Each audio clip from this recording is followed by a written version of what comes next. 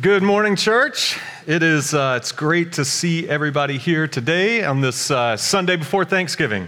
So whether you're here or whether you're joining us online today, we just want to welcome you, and we're excited that we are all together and just worshiping God in song and reading His Word today, and just being able to be together as the body of Christ. So.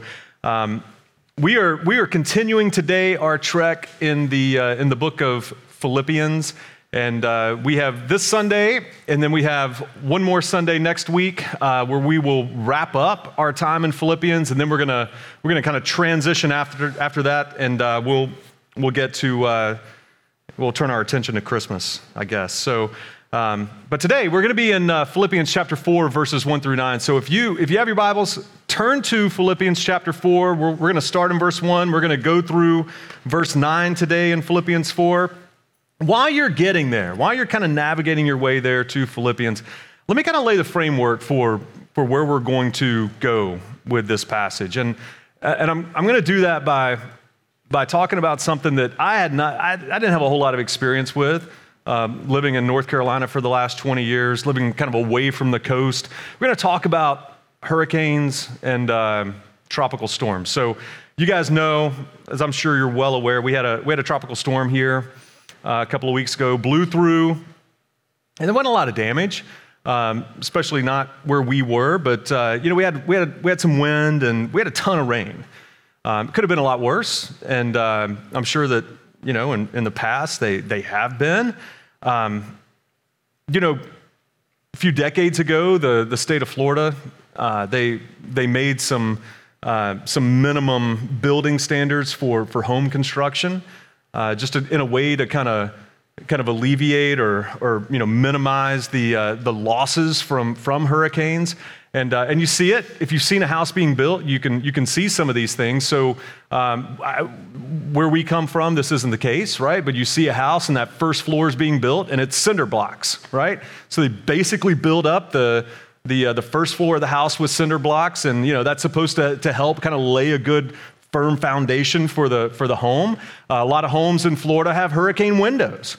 And if you don't have a hurricane window, then a lot of times what you'll see is those screws on the side of the windows where you can board up and easily screw those boards into the windows. And then we've never had this before, but when we moved down here, we learned that our roof has roof straps. I mean, that's a little unsettling. I mean, just the idea that your roof has to be, you live somewhere where your roof has to be strapped onto your house. Maybe it sounds a lot worse than it actually is, but it's one of those things that we have in Florida, because apparently winds can blow your roof off, and it's happened. So they require new construction homes. They require those to have roof straps, and so all these things are supposed to help your home weather dangerous storms that are going to come. They're going to come. We live in Florida, right? And they're meant to provide a good foundation for your home. And then there's the slab, right? There's the slab that my home and a lot of other homes in Florida are built on. And basically when they're building a home on a slab, they level the ground. They pour about a foot of concrete on the ground, and that's the foundation. It's supposed to be a firm foundation for your home. Supposed to, right? So this couple of weeks ago, we had this tropical storm come through, and we wake up. A lot of the storm, it didn't always seem like storms happen overnight. Well, overnight, it rained a ton. We wake up in the morning, we get out of the bed, and our bedroom floor is soaked. If you've never gotten up out of the bed, like when you first wake up, if you've never stepped onto a wet floor, good on you, because it's not the way you want to. It's not the way you want to wake up, right? All these things, in home building and everything else, all these other areas in our lives, we try to do things to lay firm foundations, right? In all kinds of areas, but despite our best efforts, our attempts at firm foundations, they crumble oftentimes because of the reality of the fallen world that we live in. try our best. Sometimes it doesn't work out, right? And so this brings us to our main idea for the day. So main idea today is the Lord provides a sure foundation, right? That's it. The Lord provides a sure foundation for us. And we're going to see this as we go throughout these first 9 verses in Philippians chapter 4.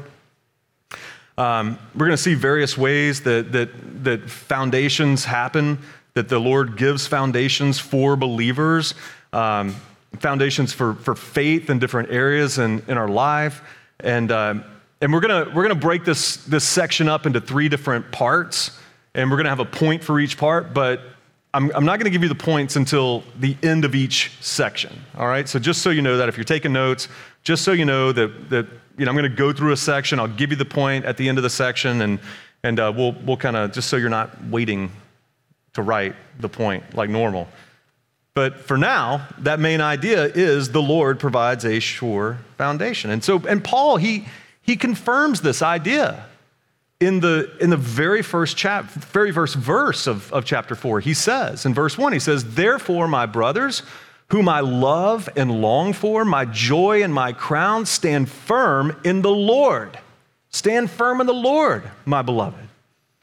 So first, we see Paul in this verse, he emphasizes his deep affection for the church in Philippi.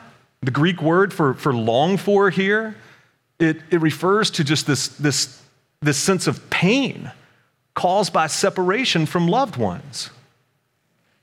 Remember, Paul, he evangelized Philippi. He planted a church there a little more than a decade earlier. He loves the church in Philippi. He brought them the gospel. He labored with them. He saw them grow in their faith. He saw them take that faith and extend it to other people. These are the people that any pastor, any church planter, any believer for that matter, would long to be with. He calls them his joy and crown. The joy Paul had, it wasn't a result of his current circumstances. Remember, he was writing this letter in house arrest in Rome. His joy is in the church. And the crown that he was referring to is like a laurel wreath that an athlete would receive for winning a race. It was a symbol of success for an athlete, right? And then for Paul, it's success in seeing what was happening in the church in Philippi. He was encouraged to see this church in Philippi thriving. But even in their thriving, he warned them to stand firm. So in that first verse, we see him say, "Stand firm, church." See, Paul knew that the church would face opposition. He knew that evil forces would seek to tear down the church. And this is a warning for every church, for every believer in all time. Not just then. This is for us as well today. We should stand firm, church. We should stay alert. No matter how great things seem to be at the time, no matter how well we're clicked in with God, clicked into his word, clicked in prayer, our quiet time, no matter how well our life is going, opposition is going to come. It's going to happen. Sometimes we see that opposition coming from outside the church. Sometimes we see that opposition coming from inside the church. And we see that in verses 2 and 3. Listen to what he says. He says, "I entreat Euodia and I entreat Syntyche to agree in the Lord. Yes, I ask you also, true companion, help these women who have labored side by side with me in the gospel together with Clement and the rest of my fellow workers whose names are written in the book of life." These 2 women, they were prominent members of the church. Paul doesn't say it here, but they may have been among those first women who Paul met when he came to preach the gospel for the very first time. These women were meeting for prayer, and they may have been there in the very beginning when he came to share the gospel for the very first time. He doesn't say it, but they may have been there. I'd encourage you to go back and read that story in Acts chapter 16. But regardless of whether they were there in the beginning or not, it's clear that they were a part of the fabric of the church today, at this point in this chapter, in this letter. But there was an issue. There was an issue between these two women. There was a problem between them. It may have been a personal conflict. They may have been disagreeing about something in the work of the church, but Paul doesn't explicitly say what that issue was, but we know that there was one, and it was a big deal. It was a big enough deal for Paul to feel like he needed to mention it in this letter. Paul's ask here is that they agree in the Lord. Now, your translation, I'm preached from the ESV. Your translation may say Paul wants them to be of the same mind or to be in harmony with one another. However your translation says it, we can be sure that the spiritual stability of the church, it depends on the mutual love and peace between believers. But where does that spiritual stability come from? Well, Paul says these women labored together with him and others in the church. They labored in what? They labored together in the gospel. He says it. He says it clearly in verse 3. Don't miss it. He says they labored together in the gospel, nothing else. The gospel was their focus. It was the focus of the church. It was the focus of their labor. Their labor was to get that message out to the people who needed to hear it. That brings us to our first point today. Point 1, the gospel is the foundation of the church. The gospel is the foundation of the church. So if we want to go back to my home's faulty foundation illustration, I guess we can think of the gospel as the slab. That might sound kind of weird. I don't know, maybe, well, it's kind of weird to say that, but you get the point, right? The gospel is the starting place for the church. There's no other foundation that can withstand the fiery darts and constant attacks from the enemy. Even if the entire structure of the church were to be destroyed, the gospel will remain. It is what it is, and it will remain, no matter how we distort it, no matter how we try to change it to fit our own desires or the political narrative of the day. We can add words like social or prosperity before the gospel, but the gospel is always what it has been, and it will not change. It will not change. There's nothing else that has the power of God to save. Paul says it in another letter to the church in Rome. He says in Romans 1:16, he says, "For I am not ashamed of the gospel, for it is the power of God for salvation to everyone who believes, to the Jew first and also to the Greek." Paul says he's not ashamed of the gospel. He's not ashamed of its exclusiveness. He's not ashamed that it doesn't create a safe space for what God calls sinful behavior. Gospel is what it is, and it will not change no matter what. So one more thing before we leave this section. There will be disagreements in the church. Take it to the bank, all right? There's no doubt about it. We see it. We see it in the early church. We see it in this letter. We see it today, but disagreements are not necessarily disqualifiers for salvation. Even though these women were having issues, Paul makes the point that their names, among others, were written in the book of life. Another way of saying that is, although they disagreed on some things, these women were both believers and they were both saved. More than any other group of people, Christians should strive for unity, especially in the church.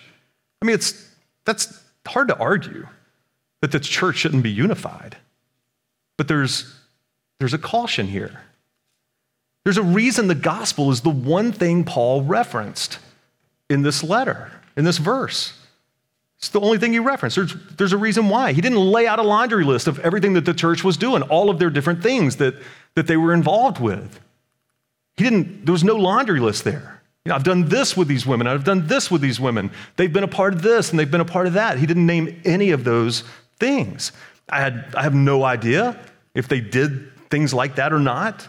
But if they did, he wouldn't have to mention them because those are things that flow out of the gospel.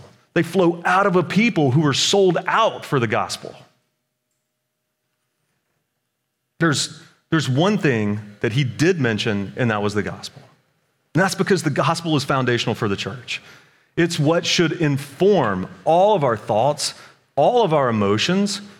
It's what we should put up against every idea, every theory. The gospel is our starting place. And if an idea or a theory or a cause, if it doesn't flow out of the gospel and point back to Christ, then we should be suspicious. And ultimately, we may be forced to get uncomfortable and call it what it is. Now, 2020 has been a rough year, right? It's been a rough year for a lot of people. And it's been a rough year for the church. I've quoted this quote by J.C. Ryle a number of times this year. He said, "Unity without the gospel is worthless unity. It is the very unity of hell." Said another way, unity apart from the gospel is unity in hell. There's no salvation in unity. For Euodia and Syntyche, their disagreement wasn't in the gospel. It was in something else. It had to have been in something else. We know this because Paul never would have told them to unify over a false gospel, or if they were teaching something antithetical to the gospel. Unity is a good thing, but calling for unity for the sake of unity has never saved anyone. That's because unity for unity's sake requires compromise. We've never compromised medicine designed to make us well by diluting it or adding something else to it. And so, church, we should never add to, dilute, or compromise the gospel for unity's sake. A compromised gospel is not the gospel of Jesus Christ. Scripture's clear that whatever we do it for the glory of God. We, the church of Jesus Christ, we should reject anything that doesn't align with Scripture, that doesn't align with the gospel, and divides the people of God and distracts us from his mission. All right, so that takes us then to verses 4 through 7. All right, so verses 4 through 7, listen to what Paul says. He says, "Rejoice in the Lord always. Again, I will say rejoice. Let your reasonableness be known to everyone. The Lord is at hand. Do not be anxious about anything, but in everything by prayer and supplication with thanksgiving, let your requests be made known to God. And the peace of God, which surpasses all understanding, will guard your hearts and your minds in Christ Jesus." You know, earlier in this letter, in chapter 3, earlier in this letter, Paul he tells the church, he's reminding them to rejoice. But this is the second time. First time was in chapter 3 that he says, "Rejoice in the Lord." And he says it again here in chapter 4. He says, "Rejoice in the Lord." He's reminding the church that the Lord is the object of our joy. Not our circumstances or anything else that this world has to offer. Instead, he's saying the joy of the believer should rest in the unassailable, unchanging relationship to the sovereign Lord. And if we're rejoicing in the sovereign Lord, then our reasonableness will be made known, as he says in verse 5. Other translations, they say, "Let your gentleness be known." This is another way of saying that we should extend mercy to others. It's a mercy that results in leniency toward the faults and failures of others. Scripture tells us that God's mercies are new every morning. God's mercies are new every morning. I mean, what does that tell you? I mean, it tells me that we're a desperate people who are in need of a whole new set of mercies every day we wake up. If God, who is holy and righteous, gives us a new set of mercies every day, then that should instruct us to do the same for others. We should give that same mercy to others who are struggling with sin issues or struggling with anything in their lives. But it doesn't mean that we give license to people to, for instance, remain in their sin. We don't give license for them to do that. No, we should take that as an opportunity to disciple and to instruct people. as the church of Christ, we're called to be reasonable, to be gentle with others, to allow repentance and healing to happen. Why? Paul tells us at the end of verse 5 that the Lord is at hand. This isn't a reference to Jesus' return. Yes, Jesus will return one day and he will right every wrong with perfect justice. But this is more of a reference to the presence of God in our lives.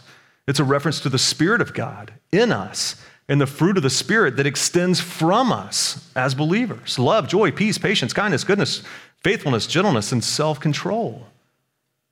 Extending to other people. And then we get to verse 6 and 7, these are great tattoo verses. I'm not a tattoo guy, but if you're a tattoo guy or gal, I mean, these are great tattoo verses. If you're not, then these are good ones maybe to write on a sticky note on your mirror, and so you can memorize these verses and live by them. So here's what they say: do not be anxious about anything, but in everything, by prayer and supplication with thanksgiving, let your requests be made known to God, and the peace of God, which surpasses all understanding, will guard your hearts and your minds in Christ Jesus. Who doesn't get anxious? Everybody does. Everybody does from time to time. Sometimes it's about big things in our lives. Sometimes it's about really small things that we make big in our lives. I remember when Marianne and I were engaged. We were a year removed from college. Up until that time, I was responsible for myself. That was it, which basically means I didn't have a whole lot of responsibility. And in fact, I was probably at the lowest point of anxiety in my life. We still laugh about it today, but when we got married, everything that I owned fit in one box. Like one box, that was it. And it was kind of a small box. And Miriam will tell you that there was nothing in that box that was valuable at all. It was just a bunch of stuff. And I still have that box still. After 22 years, everything that was in that box 22 years ago is still in that box. I still have it. And nothing's displayed in our house from that box. Tells you something right there. I had no anxiety, and it was great. But when we got married, it changed, right? I was now responsible for somebody else. I mean, within a short time, I went from college to marriage to grown up. And being a grown up is a hard change for somebody who the day before their entire life fit in a box. I had a lot to be anxious about. I didn't know how to handle it. I wasn't walking with the Lord at the time, so I turned to worldly fixes. Nothing I tried helped. This is gonna sound bad, but stick with me here. It got worse. 18 months after we got married, we had our first child. Now I was responsible for 2 people. I mean, I could go on and on. We got 6 kids, so I could go on and on and on, right? But you get the point, right? What I want you to hear is in this very short personal story, right? I used that first person pronoun I over a dozen times. I mean, if you're here today and you're not a Christian, or if you are a Christian, listen, Jesus did not leave his throne in heaven, come to earth, experience a brutal, painful, humiliating death on the cross so that we could live our lives riddled with anxiety and living in the first person I pronoun. He not only wants us to lay our sin on him, but he wants our anxiety too. He wants everything. He wants it all the burdens of this world, everything he wants. Everything. Matthew 11:30, Jesus, he says, "For my yoke is easy and my burden is light." This is an easy illustration here. I mean, a donkey or an ox, they wear a yoke around their neck and they drag a plow through a field. The weight, the burden of that plow is transferred from the farmer to the animal. Brothers and sisters, transfer whatever is calling you anxiety in your life to Jesus. He's ready. He'll take all of it Take all of it to him through prayer, through supplication, with thanksgiving, to the one who can free you from the burdens of this world. And Paul says that if you do, we will have unexplainable peace. Have you ever had anybody ask you why you're so happy? And you're like, I don't know. Unexplainable peace we will get if we do that. It's a peace that will guard you from anxiety, from doubt, from fear, from distress. All that can be found only through a relationship with and dependence on the Prince of Peace. This brings us to our second point. Point 2, Jesus is the foundation for peace. Jesus is the foundation for peace. And then Paul, for the second time in this letter, he says, finally, which is the word that kind of makes you think he's wrapping up, right? First time he used it was actually in chapter. This isn't even the first time he said finally. This first time was in chapter 3. So again, in chapter 4, he says finally. You think he's wrapping up. Maybe he was wrapping up in chapter 3, but he decided, he's got more stuff to say. There's no theological significance around that word, finally. I think it just gave pastors for the last 2,000 years an opportunity to say finally and then preach for another 20 or so minutes. For us, it really actually does mean that we're almost done. All right, I can promise you that because we're having our city group over to the house today right after church, and we got a turkey in the oven, so we got to get home. All right, so that said, we'll take a look at these last couple of verses, and that'll be our time today. So let's look at verse 8. Look at verse 8. It says, "Finally, brothers, whatever is true, whatever is honorable, whatever is just, whatever is pure, whatever is lovely, whatever is commendable, if there is any excellence, if there is anything worthy of praise, think about these things. What you have learned and received and heard and seen in me, practice these things, and the God of peace will be with you." Paul gives us in these verses, he gives us a list, and he says these things are the things that we should think about. And not just think about, but these are the things that we should live by in our lives. Said another way, whatever's true, honorable, just, pure, lovely, commendable, excellent, and praiseworthy comes from God. And we should live our lives according to these things. If you're counting, that's 8 different things that Paul says we should look for. I'm not going to go through all 8, okay? Instead, we're going to dig into 2 or 3 of these. Dig into them, and I think you'll get the point of the whole section here if we do that. First thing Paul tells us to look for are things that are true. It's interesting that the first thing he said was true. Look for things that are true, because if you don't have truth, then everything else doesn't matter. Everything else kind of crumbles after that. He wants us to seek truth. Of the 7 billion people or so in this world, above anybody, Christians should care about truth. There's a lot of misinformation going around today in every aspect of our lives. We can't escape it. Not even in the church, unfortunately. Don't believe me? Do this. Do a search for Christian articles. Keep it to Christian stuff, right? Keep Christian articles, blog posts, books within the past year or so on the subject of truth. Tell me what you find. Then do a search for writings on the grievance culture and tell me what you find.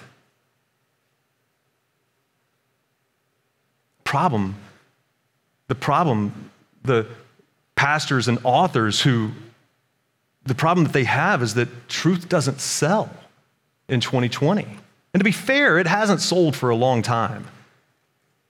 You'd be hard pressed to find a way in America today to monetize truth. It doesn't sell. It's kind of out of style. And that again is the unfortunate reality of the world that we live in. But listen, Christian, we have to separate ourselves from all the noise. We have to separate ourselves from the lies and distortions that the enemy wants us to believe. We have to use discernment, wisdom, logic. And God gives us the tools to know the difference between truth and lies. Use it. Use these tools that he gives us. Whatever is true is found in God and Christ and the Holy Spirit and in God's word. You know, we live in a world of fact checkers. Everywhere you look, getting fact checked about stuff. Outside of wishing somebody a happy birthday on social media, you can't post anything without the system fact checking you or somebody that you're connected with fact checking you. Questioning what you're saying. But who are the fact checkers? And what is their standard of truth? I remember some 15 years ago at work, there were some people on our team kind of elevating the number of miles that they drove and reporting it on expense reports to get a little extra mileage reimbursement. They were cheating, right? They were inflating that mileage so that they would get more money. Our managers knew it. They knew that it was happening. It wasn't so egregious that it was, a fireable offense at that point. So our boss, he invited this guy to come in and speak to our region, to about 100 people or so, and it was all about telling the truth and why that was important. And the guy that spoke to us about telling the truth, he got up there and he told us that he had not told a lie since 1984. I immediately thought the guy was lying. It was a horrible way to start, right? I haven't told a lie since 1984. Liar. I thought he was lying as soon as he said that, but whatever, all right? What caught my attention was when he said, I don't know who said this, but the truth will set you free. And my ears immediately perked up, right? Because I thought this whole thing was trash. This whole presentation this guy had. So my ears immediately they perked up, and when he was finished, I took the opportunity. I walked up to him after the meeting, and I informed him that in fact Jesus said that, and he could find that in John chapter 8, verse 32. Telling the truth is a good thing. I think we would all agree with that. But what is our standard of truth? And of course, the Sunday school answer that we would hear from the kids is Jesus. Yes, Jesus is the standard of truth. John 8:32 says, you will know the truth, and the truth will set you free. And what or who is truth? Jesus. Jesus is. If we know him, then he will set us free. He's also the way, the truth, and the life, John 14:6. John chapter 1 also tells us that he is the Word. Jesus is the Word of God. So if you're big into connection points, then the Bible, God's Word, is the standard of truth. God's Word is the standard of truth for our lives. And then Paul says in these verses, he says, whatever is honorable. Again, maybe your translation says noble, whatever is noble. The Greek word there translates to whatever is worthy of respect. And as Christians, we should fix our gaze on or meditate on things that are worthy of awe and adoration, not those things that are profane. But how do we determine what's worthy? Well, we find that in God's Word. And that requires us to be in God's Word, to read it. Don't allow others to tell you what the Bible says and just take it without questioning it. Question me. If you don't agree with something I'm saying, please, let's talk about it. Requires us to know our Bibles. We live in a time where technology allows us to have almost unlimited amount of knowledge at our fingertips. There's no shortage of knowledge available to us today. But I would argue that although we have more knowledge available, we're possibly the least knowledgeable people to live in hundreds of years.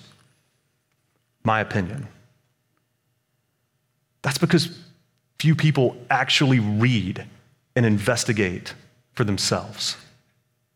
We've gotten away from classical education in this country, in our schools, where children, they're taught to think and to formulate their own opinions and to argue those opinions. Now we just hit the share button on social media. We're lazy. There's no shortage of people who are waiting to tell you what to think. Church, I challenge you. Be like the Bereans in Acts chapter 17. They didn't just accept what Paul was telling them about Jesus. They took the time to search the scriptures to see if what he was telling them lined up with scripture. Be a Berean. Be a Berean today. If we take the time and dig into scripture, then God's word will tell us what is honorable. God's word will tell us what's honorable. We just have to read it. We just have to read it. These are the first two, so you can kind of, whatever's true, whatever's honorable, you can kind of see where the pattern's going, right? I mean, we find these things that they inform us, they inform us on virtuous living, and we find how to do those things in God's word. And then Paul ends this section in verse 9. He says, what you have learned and received and heard and seen in me, practice these things, and the God of peace will be with you. All these things that Paul was telling the church in Philippi to look for were things that we find in Scripture today. I mean, think about it. The church in Philippi, I mean, they didn't have Bibles, they didn't have the Bible app they could pull up and look these things up. They couldn't just Google something, or if you're so inclined, they couldn't DuckDuckGo something and figure out what that meant. They couldn't do a search like that, searching how to live a virtuous life. They would have likely had copies of Old Testament scripture. Possibly they would have had some New Testament writings, but they didn't have what we had. Their instruction on living a life that resembled Jesus would have mostly come from the example of Paul and from other believers who were ahead of them in their faith. Paul is calling for the Philippian church to follow the truth of God proclaimed along with the example of truth lived by Paul before them. And if they do that, then the God of peace will be with them. We call this discipleship. And the Bible has a lot to say on the subject of discipleship. That takes us to our final point. Point 3, God's word is the foundation for our lives. God's word, church, nothing else. God's word is the foundation for our lives. And let me leave you with this as we wrap up. All of these things, and especially these 8 things that we heard from Paul at the end, Jesus encompasses all of these things. I would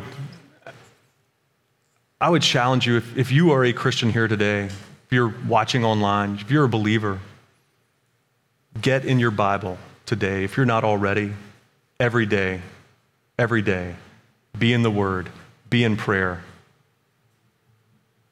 I'm not going to quote him.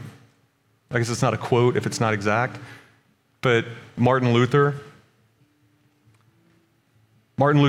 he said, at one point he said, I have so much to do today.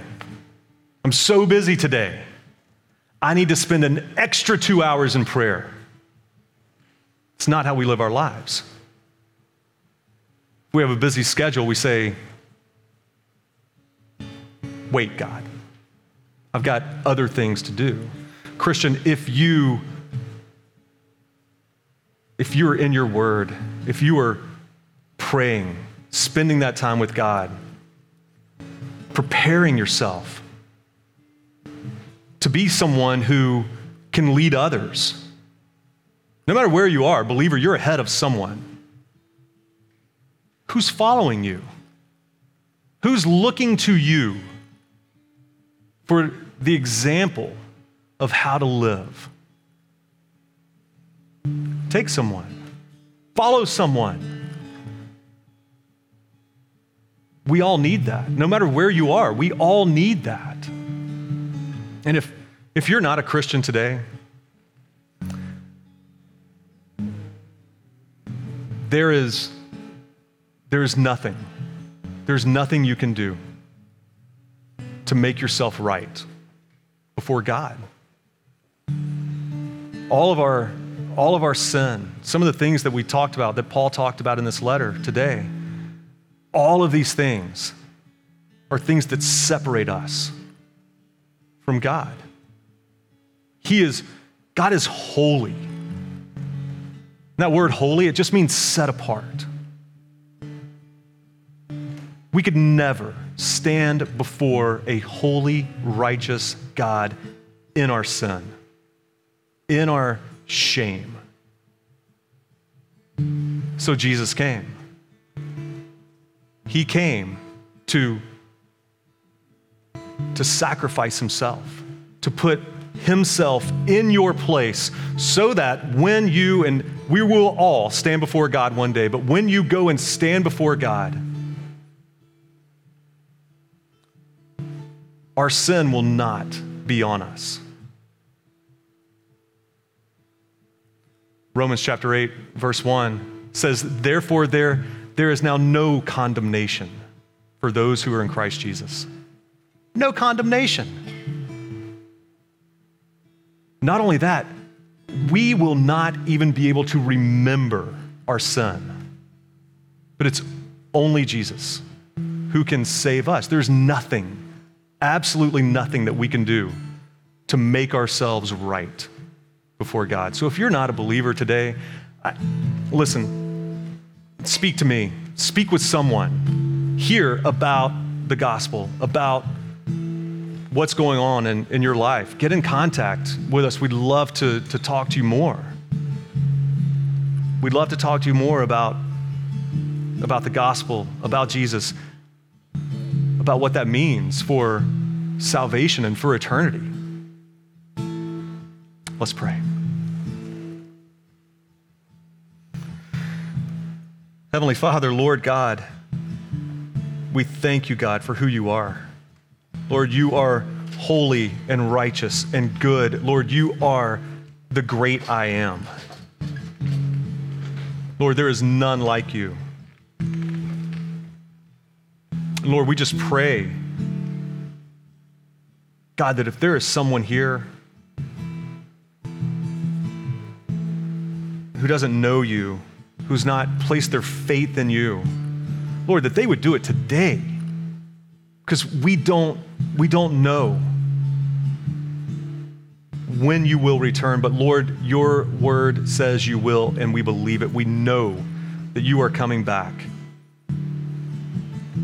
So Lord, before it's too late, I pray, God, that you would touch the hearts of those who need your gospel, who need your salvation today. It's in your holy name we pray today. Amen.